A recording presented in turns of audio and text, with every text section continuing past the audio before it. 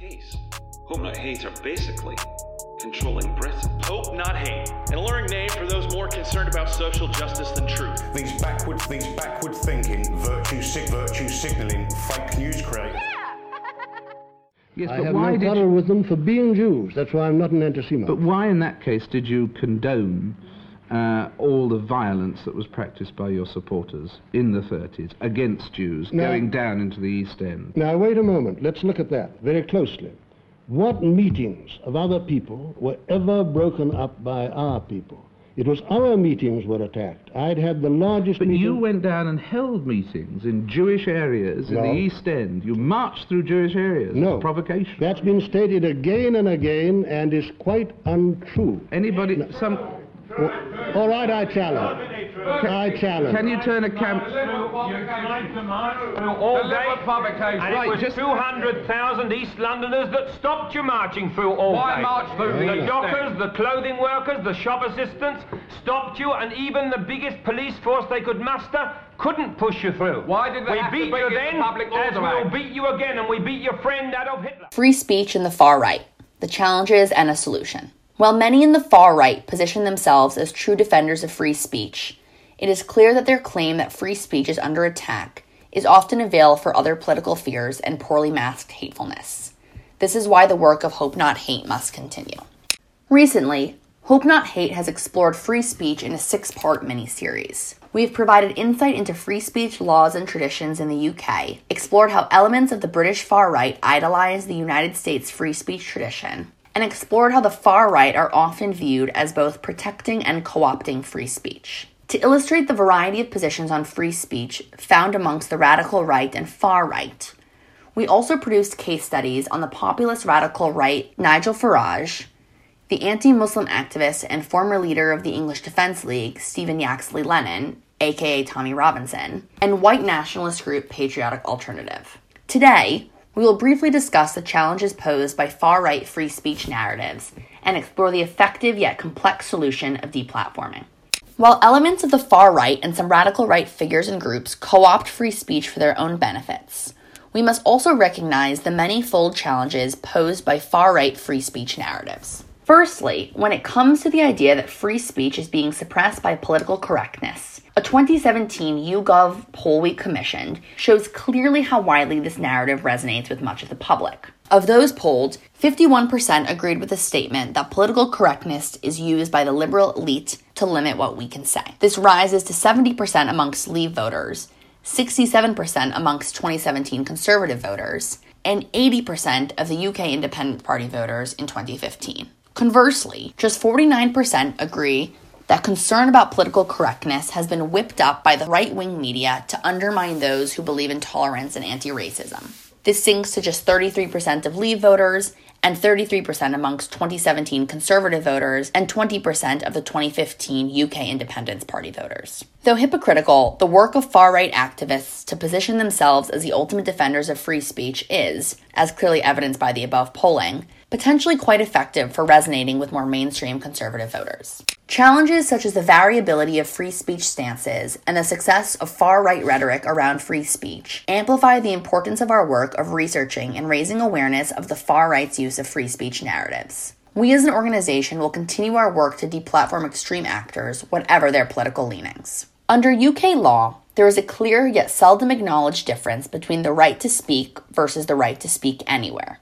Since we began our deplatforming work, we have successfully advocated for deplatforming countless far-right voices to ensure that, without suppressing their legal rights to speak, far-right voices are reaching the smallest audience possible to ensure that dangerous ideas are kept relegated to the sidelines. As Hope Not Hate's Dr. Joe Mulhall writes, though controversial, deplatforming works. Dr. Mulhall highlights how Facebook's decision, and note, we were not involved in this effort, to block Britain First from Facebook and Twitter following suit, left Britain First on small, marginalized platforms with a much smaller following. This has undoubtedly been a key factor in the decline of Britain First as a dangerous force in the UK. Similarly, in March 2018, Stephen Yaxley Lennon was permanently banned by Twitter, and then in February 2019, he was banned from Facebook, where he had more than 1 million followers, depriving him of his primary means of communication and organizing his supporters. Another major blow came on the 2nd of April in 2019, when YouTube finally acted and placed some restrictions around Lenin's channel, which resulted in his views collapsing. It is important to note that the challenge, the far right's misuse and manipulation of free speech, and the solution discussed today, deplatforming, is ever evolving and particularly interesting at present. Firstly, the online environment is changing, and with increased deplatforming and increased calls for legislation to regulate social media and online engagement. Increasingly, the online environment is becoming the public sphere, and with this shift, we must consider whether or not the defense that the far right are able to exercise their right to free speech only in certain domains holds up.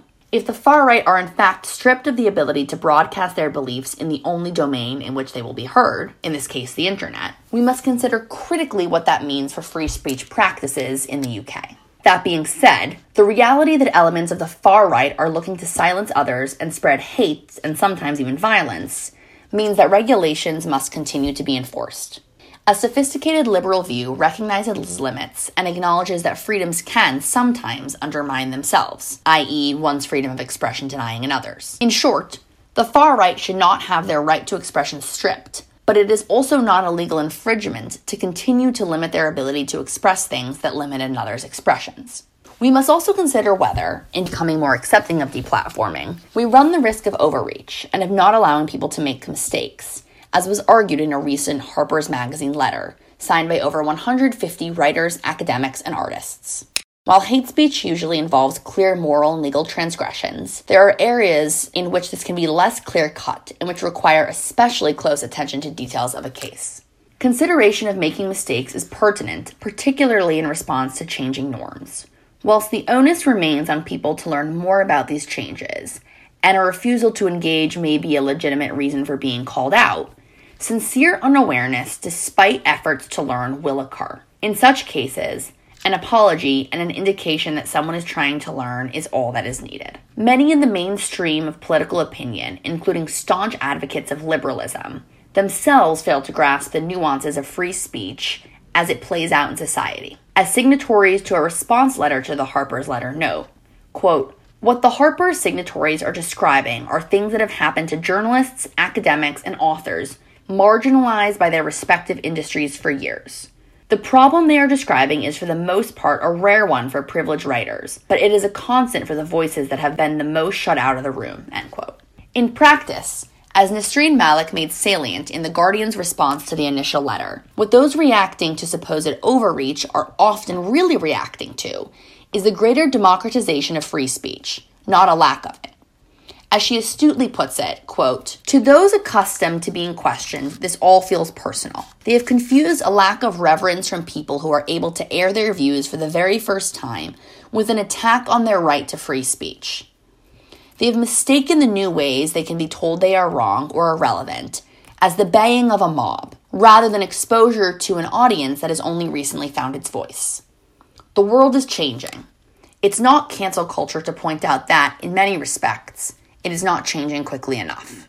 While many in the far right position themselves as true defenders of free speech, it is clear upon further investigation that their claim to free speech is under attack, is often a veil for other political frustrations, fears, and poorly masked hatefulness. Despite positioning themselves as unequivocal supporters of free speech and as victims of silencing by the government, social media, and campaigners both in the UK and around the world, it seems much of the far right aims to defend freedom of speech, if, and only if, it is beneficial to their messages. The far right is becoming more sophisticated in organization.